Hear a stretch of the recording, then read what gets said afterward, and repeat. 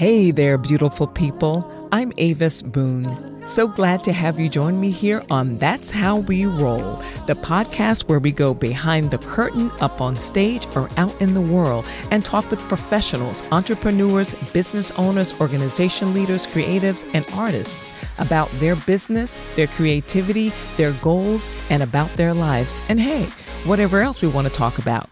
So sit back, relax, and enjoy.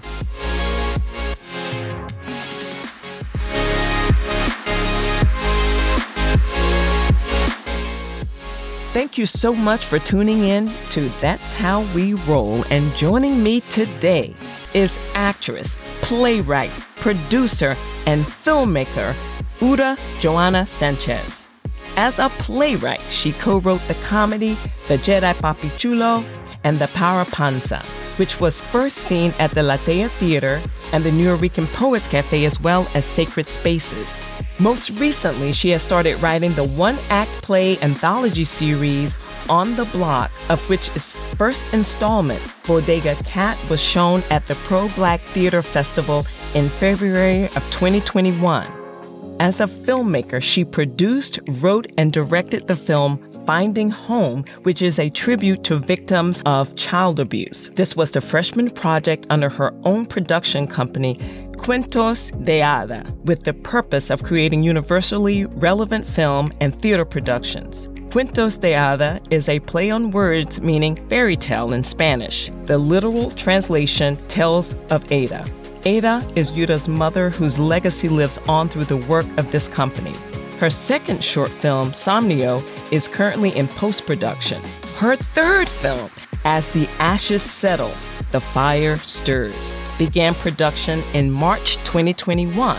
It is my pleasure to welcome Uda, and thank you so much for being here. I'm so excited for you to be here. How have you been? I am super excited to be here. Thank you so much for having me, for inviting me. I've been really good. I've been really, really good. You know, this year has been really insane and crazy for everyone. A lot of people have gotten really sick, obviously, but I can say that I'm just so grateful that my family is okay. We're all healthy and safe, and that's the most important thing, you know? It really is. Nothing else really matters. It really doesn't. It really, really doesn't.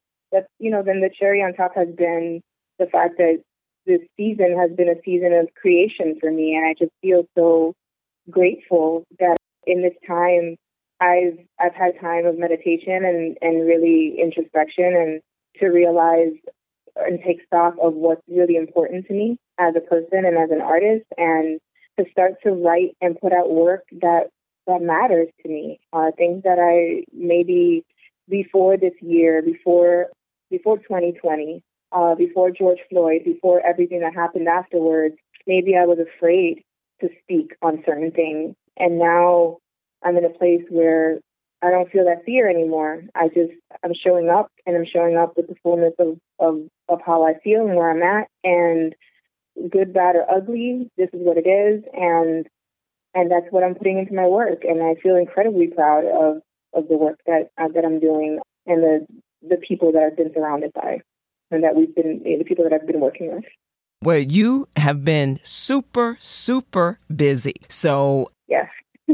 You have so many titles and you have so much work. So you were definitely not bored during this self-imposed hiatus that the world has been on for the past year. Yeah, for sure. I mean, don't get me wrong. I definitely miss the before. But at the same time, I feel like this was something that needed to happen, in a sense. Not in the sense of, the loss of life, because that's always senseless, and especially things that, could have been prevented, as we all know. So much of the loss of life that's happened, especially in the United States, but everywhere, it could have been prevented by faster action and, efficient leadership. But unfortunately, that wasn't the case. But, that aside, I do miss the socialization and the, meeting with friends and the brunches but unfortunately that's been taken away. And what we're left with is, like you said, with what's really important, which is having the opportunity to both spend time with my family and spend time in introspection, spend time doing inner work, spend time doing just refocusing, like rebalancing my life and what's important to me. And in that sense, I feel like it's been a gift. Right. Sometimes we do need that refocus and that reigniting of something in us to continue to create work and be passionate about things and about life. That's what it's all about. You work in every area. Not every area. Yeah, well, you work in a lot of areas here. So what did you want to do? What did you want to be when you were a little girl? Oh, my God. When I was a little girl, he's going to kill me for telling you this. When I was a little girl, I wanted to be a marine biologist. My dad was like, that's for white people.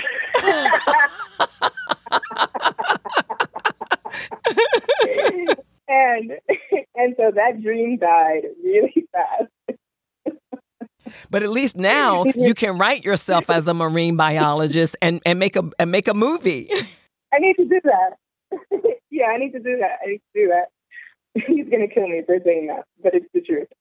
Yeah, but when I was little, I think what I really wanted to be more than anything, I wanted to be a singer. I'm all right. I could hold a tune, but I'm not a singer.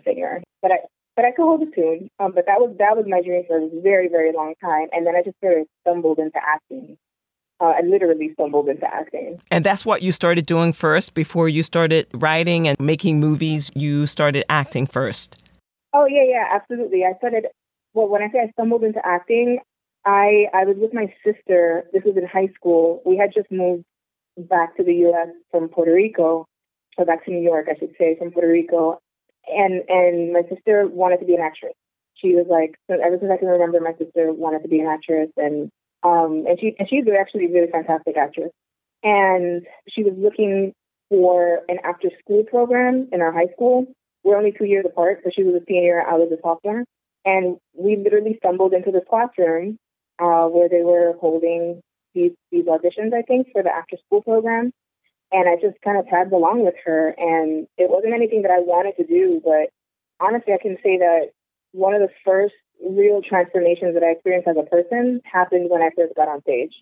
I used to be a really shy kid to the point where I didn't really talk to people. I would blush when I had to speak out loud. It was really debilitating. And then I started acting, and it just changed me. So yeah, I started acting before I did anything else. And then how did the writing and producing come into play? So I started acting, and after my sister graduated high school, she went off to college, and I kept acting. I stayed in the after-school program. The following year, when we came back to school, there was a program. The after-school theater program had been replaced by an organization that had come into our high school called Faces. It was a part of the Maimonides Hospital. It sounds odd, but yeah, Maimonides Hospital in Brooklyn had a, this sounds really bizarre. Maimonides Hospital had a psychiatric psychology department, and that psychology department had a theater program for teens. And so I became a part of that, the Maimonides theater group. But I was a part of that for like 3-4 years. I interned with them. I traveled with them. It was my first, real performances that I got to do. But basically, we would have these quote unquote rehearsals where we would talk about life issues, and then we would write sketches about it. And then those sketches became scripts, and those scripts were rehearsed, and then we went off and did shows in different high schools and different places. It was actually pretty cool. So that was your first, so that's when you started say, hey, I can write stuff. I started writing when I was a kid, but this was the first time that I actually performed before an audience that wasn't my family. Okay. The things that I wrote. But I started writing when I was about 10 or 11, and me and my sister would write sketches and put on backyard talent shows and charge our neighbors to come see our shows. That was very good. Yeah, we were hustling from a very young age. we would charge everyone $1 to come see our show. And we did that here. We did that in Puerto Rico.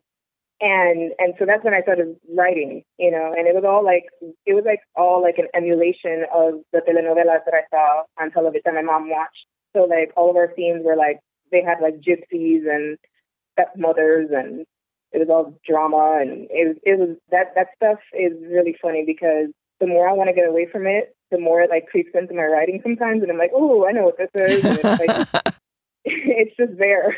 I'm just like, oh, this is just a part of the upbringing. I'm sorry. So what about the directing? You were writing since you were a kid, and so now you have the acting and the writing. How did you know that I want to direct? I fell into directing. Again, same thing. So I started writing when I was a child, and part of it was thanks to my cousin's wife, Nancy Navarez, who actually just passed away last month, about a month and a half ago. She just passed away. She was a wonderful playwright. She encouraged my sister and I, ever since we were little, to write and create shows, and that's where that came from. And then the directing started with a friend of mine. She and I went to high school together, and we were actually part of the Faces group together. We decided to make a movie together. And at the time, she had this kind of interesting agent. And so he had, quote unquote, hired a DP to shoot the film that we wrote. And at that point, we shot that movie, and it was one of the biggest heartbreaks that we'd experienced because we were both new to like actual production and filmmaking. We had both been actresses, but we had never done that side of it. That DP basically made away with our footage. Then when he finally did give us our footage, he only gave us chunks of the footage. Like, he didn't give us our full footage.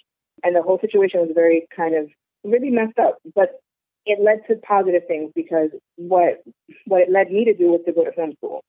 And so I went to film school, and that's where I started directing film. As far as like theater, I had directed theater when I was an undergrad before I went back for film school. I had directed a few shows, including the Vagina Monologues and some other stuff. But I wasn't like really interested in directing until I started doing film. And then that's when I started to understand that I could translate my vision and make other people see and feel what I was seeing and feeling and thinking through film. Okay. Yes, there's nothing like creating your own work. I just remember I don't even know how this came about or how I even got this job, but years ago, I remember doing a stage reading that you selected me for. Yes, that was such a long time ago. This was in 2009, and that was before I started going to film school. So before that, I had written the screenplay, and this is one of those things where, you know, as the years have gone by, it's become really, really clear to me that I'm on the path that God wants me to be on. Does that mean that I'm a perfect Christian? No, it does not mean that. Does that mean that I walk on clouds? No. But it definitely does mean that my Father is looking out for me, and I know that He's directing me. He's leading me. And with that particular screenplay, the reason I say that is because I had not written a screenplay before that time. And one day I woke up and I just had this whole entire idea. And that screenplay that you're referring to, the stage reading, actually became a play afterward, and that was Sacred Spaces. So I was casting that stage reading. I think I put it up on Actors Access or something like that, and you submitted for it, and then we did it.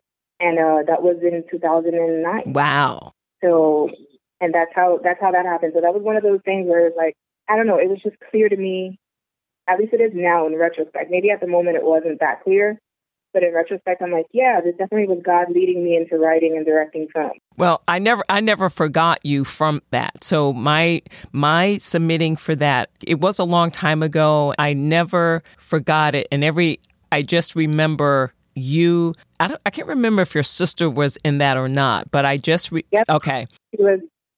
Yeah, okay. So sometimes, I always believe that people come into your life for a particular reason, just for a season, and they sow their crops, and then they go to something else. So yeah, I never forgot that. And then I guess I have known you all this time. I didn't even realize. Yeah, and then we ran into each other on the set of, I don't know if you remember this. This was like two summers ago. We ran into each other on the set of Secession. Season 2. Yes, that's right. That's exactly right. That's right. I was an extra, in the courtroom. Yeah. And so that was the second time after all those years that we actually saw each other. Wow. Yeah. That was me. I was like, extra work I have a love-hate relationship with extra work because the love of it is that, you get to be on set and you get to see people doing the craft and you get to see the directors direct and how the crew moves. And all of it is very exciting to me because I love the behind the scenes stuff. But then the hate part obviously comes in the fact that you're an extra. There's so much to learn, no matter what. And you are the entire package of whatever it is. And that's good for you because then that way you know what to do and how to treat people when they come onto your set. Oh, absolutely. You're going to have a set. You're going to have all that. I know it because your path has been clear from the beginning, from the time that I did Sacred Spaces, that reading. Your path has been clear. I do not believe that you have diverged from that path. With what I read in your introduction, you have not slowed down. There's only going to be more greatness ahead. So I want to talk about Bodega Cat. Yeah. Let's talk about it. Now, first of all, okay, I want to talk about all the other latest projects too, but Bodega Cat, so you had to do this whole thing on Zoom, over Zoom, right? Mm-hmm. Yeah. You had this film festival, so now you have the film festival experience of submitting this work, and this was the first time, I'm assuming this was the first time that you had done something like this over Zoom. Well, it was the first time that I had. So what you're referring to as a film festival, that's something that I'm trying out now because this is a virtual theater production. So I uploaded it to one of the sites to try to submit it for like experimental film festivals to see if they want to look at it. I don't know, maybe they'd be interested in it. So that's something that I'm trying out. But as far as like the performance itself was a live performance via Zoom. And it was a live theater performance. So the point was not to have a lot of more, like I couldn't pre-record it and then screen it on Zoom. It had to be happening live. And that, to be honest with you, was terrifying. Because one thing is to have, a live theater performance where you have the audience in the same room. There's a certain, relationship dynamic that happens between the actor and the audience. There is a relationship, there's an agreement, right? When the audience comes into the theater, the lights go down, they agree to suspend their disbelief and turn off their phones and not talk and not interrupt the performance. And all of those things are understood that that's the way that theater works. Otherwise, it doesn't work. But with Zoom is terrifying for live performances because you never know who's going to turn on their mic, who's going to have a glitch, who's going to turn on their camera. And it's akin to someone walking on stage in the middle of your monologue. And so we actually had an incident during our performance where that happened. And I was just like, oh man, I knew this was going to happen. But it is what it is, That was the first time that I ever did a live virtual performance of that nature. I had done live performances for class. So between March of last year and December of last year, I was finishing up the Atlantic Acting School, a full-time conservatory online. So I had started in person and then we finished it online. So I did all of my performances online. I did all of my Chekhov and my Shakespeare and my everything via virtual performance online. And so I had some experience with how to stage everything and how to do it. But as far as having an audience, where it's like, I don't even know. At one point, I think one of the performances, we had over 100 people. And lo and behold, somebody turned on their camera. And it just is what it is. I mean, you just roll with the punches. You just have to. But it was the first time I ever did that. And it was really, really stressful. I've attended a lot of Zoom performances. This is a new thing. Mm-hmm. People didn't know what was going to happen, but we dealt with it and we're dealing with it. The problem is too, your internet could go down. I have a horrible internet connection, and depending on the time of day, it's worse. So yeah. So you do run into those difficulties with Zoom performances, but yep. The camera can come on too soon, you miss your cue.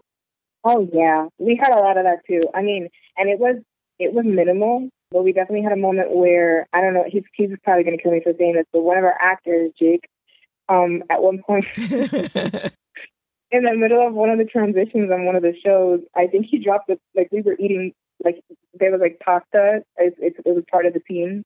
There was 2 plates of pasta. And at one point in one of the transitions, I think he dropped the entire plate of pasta, and it was a lot.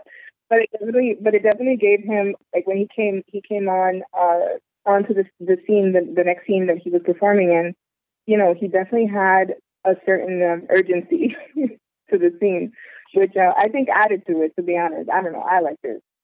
Yeah, sometimes the mistakes make it more interesting and gives you, it allows you to even do more or give a better performance because of that. Yeah, it lights a fire. It just lights a fire. It makes it real. And speaking of fire, as the ashes settle, the fire stirs. Oh, yeah. That started shooting in March. You know, with the big budget productions, with all the COVID protocols in place, it's a little easier for the Netflix and the Hulu, the Amazon, all those. How did a small production company like yours, how did you manage to make sure that everyone was safe on set? Okay, so one of the things that helped us tremendously is the fact that we were SAG signatory. And so we're like, I think, ultra low budget or something like that. That's what we were. We were got no money production. And so, but it helped us. It helped us because they sent us like this document with all of these protocols, and essentially it helped us to not, I mean, we had already had an idea of how we were going to do it, you know, having a small crew, making sure that we had double masks and shields and all of that, but also having this list from SAG after actually really helped us because it helped us to communicate, you know, what the needs were to the rest of the crew and the cast, so that it was, you know, it legitimized it to a certain extent. Because, you know, and we didn't have a problem with it because everyone that we had on our casting crew was very cooperative. In addition, some people had already had COVID, and a few of us had already started the vaccination process. So we were in a good place in terms of that. But as far as like the protocols, it was like, you know, constant Purell, double mask, shield. But yeah, the way that I chose to shoot it, no 2 actors were on screen together at the same time facing the camera. So it was a lot of over the shoulder, a lot of tracking, just so that no 2 actors had their mask off at the same time. I did a lot of exteriors. I only went interior when absolutely necessary. And I just, you know, we made it a point to just put safety first. Even with lunch, the way that lunch was done, you know, we packed separate lunches for everyone. And the times that we did have to eat on set, we were all kind of outdoors. So it was all very like, maybe hyper careful, but we were really concerned about people getting sick, and we didn't want that to happen on our watch. So, and even worse than being sick, this is something that people were dying from, and so you did want to be as safe as possible. There's no such thing as being overprotective or overcautious in the middle of this. And actually, some of the protocols and some of the actions that production companies that they took on this past year and now, I think it's like a safer thing going forward. I mean, I really think that they might keep things kind of the way that they are, except for the excessive testing. I felt this whole time that being on a set was like the safest place because you knew that people were being tested on a regular basis. And still, there were cases where people tested negative for 2 days in a row, but on the 3rd day, they tested positive. There were a lot of false negatives and false positives. But as long as we stayed hyper vigilant about the distance and about wearing masks, we really wouldn't have to worry about it. Yeah, and that's how we dealt with it, you know, and it was great. I mean, it's a 4-person story, so it really wasn't that difficult. It sounded like we had a huge ensemble, and we didn't have any extras. We didn't have anything like that. We were just as careful as possible. One thing that I was really adamant about was just shooting it also in as little amount of time as possible, because the longer you extend or shoot, the more people work, and then they go home and do whatever they're going to do, go out, go to a bar, go whatever, and then they come on set a day or two later. You don't really know what you're getting, And so that was one thing that we pushed for too, was to just shoot it over the weekend. We shot it in 2 days actually, which was insane. And then we also required negative COVID tests from everyone. How did you go about the testing? Because again, I'm going back to, you're not a big budget production company that has the testing on site. So they just had to go to Walgreens or wherever and come back with it. Yes, they just went to, I went to NYU and I got it. So how did you keep motivated? First of all, you were extremely busy, so there was no lack of motivation on your part. But just in case you did have a moment where you didn't have something to do, how did you keep yourself motivated during the pandemic? Well, when everything first started shutting down, which was was it April? March. Was that when everything shut, when we had the lockdown? Yeah, it was March 12th or 13th. That's when they had a shelter-in-place order. Right. Okay. Good. So it's a blur for me right now. Yeah, I know, but, right? When we were doing the shelter-in-place, I was still doing classes online with Atlantic, and I just remember that all of a sudden I got really depressed, like really, really depressed, because I live in an avenue, and it was a constant non-stop sirens, ambulance, like non-stop. It was horrible. And it got to the point where it became kind of like a physiological response to the like emotional, but also like physical response to the constant sirens, and then the fear of not knowing what we were dealing with, and fearing for my family, fearing for myself, fearing for my friends, fearing for the world in general. I got really depressed. And I guess this is part of being a part of a very rigorous program, conservatory, where I felt like I couldn't stop. Felt like I have to keep going. I'm not going to quit. I'm not a quitter. So I just remember rehearsing for my scenes, and kind of like I had some conversations with some of my scene partners at one point where I was like, this feels so wrong. Mm-hmm. Just like we're make-believing and taking all of this so seriously, and people are like dropping dead like left and right. So I was really demotivated at one point. Like I felt really depressed, but I didn't let it show. Not much anyway. My team partners saw it because I cried a lot. But as far as stopping the work, right? We were talking about Nehemiah earlier, and I felt like I needed to continue the work. I felt like I needed to keep building that wall, no matter what. Yeah, you had something else to focus on, pretty much. Yes. Yeah, exactly. And so I started to resent it at one point. And then I saw the light. I started to kind of like buckle down to record, because I pre-recorded my presentation. Some people didn't, but I did. And I made it kind of like a short film. But when I started to really get into that, that's when I saw the light, and I was just like, nah, I'm actually really lucky. I'm really blessed to be safe, to be home, and I get to continue to do my work. And it wasn't until after the George Floyd incident, where it literally felt like the world was upside down.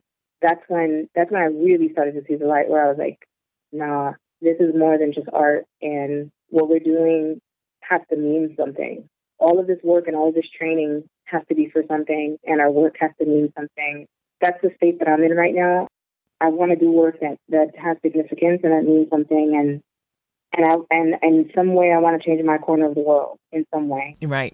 Is my assignment in life, that I was still training, and that I still had the opportunity to do so, and that we hadn't halted, and that despite all of this, the horrors and the things that are happening in the world, I had the gift of continuing to train and to better myself as an artist, and what a privilege. And I don't get to say that a lot, because I'm a Black Puerto Rican woman from East New York, Brooklyn. So I'm like, when do I get to say that I'm privileged? But at one point, yeah, I started to feel like incredibly, incredibly blessed and privileged to be able to continue to do my work in the midst of this madness. with everything that you're doing. What advice can you give to someone looking for a career as a playwright, as an actor, or a producer, or filmmaker? What advice would you give people? Well, know who you are as a person, because you can only create art from your point of reference, and the best art comes from the depths of you, of your soul. And if you don't know who you are, and you don't know what you stand for, and you don't know what you believe in, it's going to be really hard to make art that touches people. Know who you are, accept who you are, and start from that point of reference. Write what you know. Before you write what you have to know who you are. One of the things that I was told when I first started was, well, you have to pick something. You can't do everything. And I was like, no, I can and I will do everything that I want to do. And now everybody's a multi-hyphenate. Yes. You know?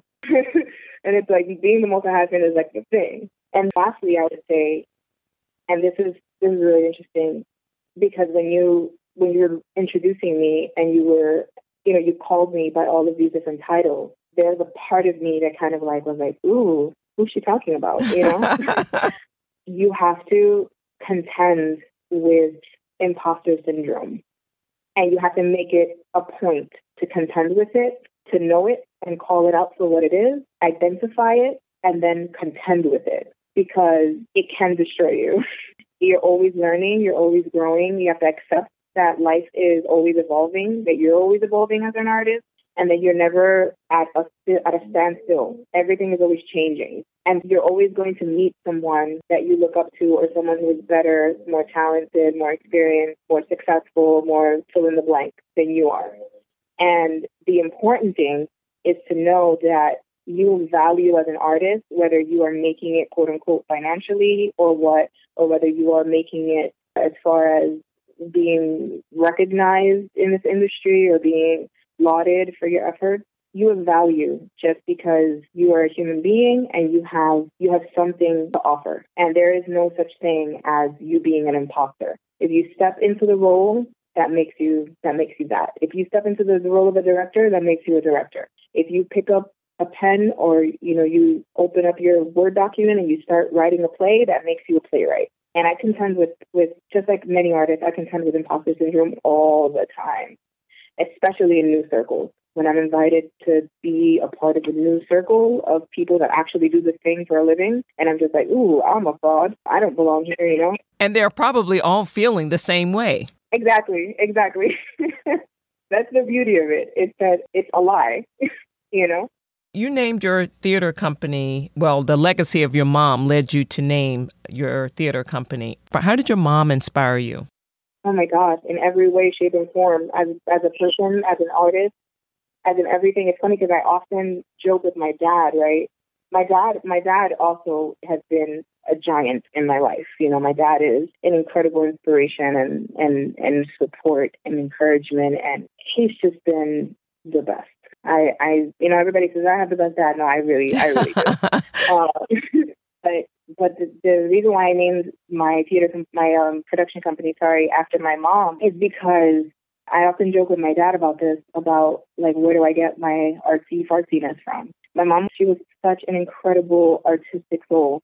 Everything that she did, she made it beautiful and she made it artistic. So if she was rearranging our living room, it looked like a magazine. If she was making dinner, it looked like a catered event. Everything that she did, she just made it beautiful. She used to sing. She gave me my love for stories. You know, my mom was such a storyteller. To meet her was to love her, and to speak with her was to know her whole life story. and many times I find myself questioning whether I'm even able to tell stories the way that she was. But she had her whole repertoire of stories. Well, obviously that rubbed off on you. Oh, absolutely. 100%. Like when I tell you about the telenovelas, she had her favorite, I don't know if you've ever heard of the book Save the Cat, and it's about film writing, screenplay writing. And in Save the Cat, I think he says there are 7 or 9-ish. Whoever's like a really big fan of this book is going to kill me for like messing this up. But he says there's like 7 or 9 stories, and every movie falls into one of these categories. And so the one that really pops out for me right now that I recall from the book is the Cinderella story. And so what's really funny is that if you look at all of the telenovelas in the Spanish language television, Univision and Telemundo and all of those, so if you look at most of the telenovelas, back in the day, it was all about like the Cinderella story. And over the years, there were, I don't even know how many telenovelas were shown on these channels. But no matter how the surroundings changed, the plot changed, everything, it was basically a Cinderella story. And so what's funny was that my mom was just always gravitated towards Cinderella stories. And I would laugh because I could recognize it, but I'm like, I wonder if she realizes it's all the same story, you know? And so when I write, a lot of what I write does have that underline. Even if I'm writing about an anti-hero, it does have that kind of like Cinderella underlining kind of feel to it. Well, that's okay. That's good. That's a good thing. That's a good feeling. And a lot of it does come from her too. Yeah. Her influence also, you know, in a lot of the stories that she enjoyed and watched and that I watched when I was growing up, that's where a lot of the magical realism comes from. So in the Jedi Papi Chulo and the Power Panza, there's magical realism. In As the Ashes Settle, the Fire Stirs, there's magical realism. Obviously, she inspired you tremendously. So have you read anything or listened to anything recently that has inspired you? And I also want to know what inspires you now. So I recently listened to the audio version of Jenna Fischer's The Actor's Life. And it's a guide for actors, for people that are starting out that don't know the business. And it's more about the business side of it than about the creative side of it. But it's actually really great. It's a really great resource. She gives a lot of information. She gives a lot of inspiration. It's really funny. And I actually really enjoyed it. I enjoyed it so much that I finished it last week and I started listening to it again this week. I just wanted to kind of like absorb anything that I had missed. But I really loved it. And I really think that anybody who's trying to be an actor should not just listen to this book or read this book, but just look for anything that is, you know, that kind of resource for actors. Yeah, if the road is already paved, there's no need to be on a dirt path. The road is paved. Yeah, for sure. And I'm finding a lot of inspiration from other actors, other artists. Okay, so before we leave, are there any words of wisdom you'd like to leave with us? Just accepting that not everything is meant for you. And just because you tried out for something doesn't necessarily mean that it's for you. It means that maybe it was for the experience, maybe it's for the connection that you're making, and maybe it's just for you to be able to express yourself artistically that day. And I'm talking specifically about auditions or whatever, you know? Well, that is a beautiful, very beautiful message for people to use no matter what they do in their life, no matter whether they're actors or bankers. It's a beautiful message and a good way for people to look at themselves and their lives. Yeah, enjoying the journey rather than like the destination. It's such a pleasure having you here, Uda, as my guest. Thank you so much for being here. It's been great catching up with you. Just tell people where they can contact you on social media. Absolutely. So you can follow me on Instagram, and that's Uda Joanna Sanchez. URAYOANA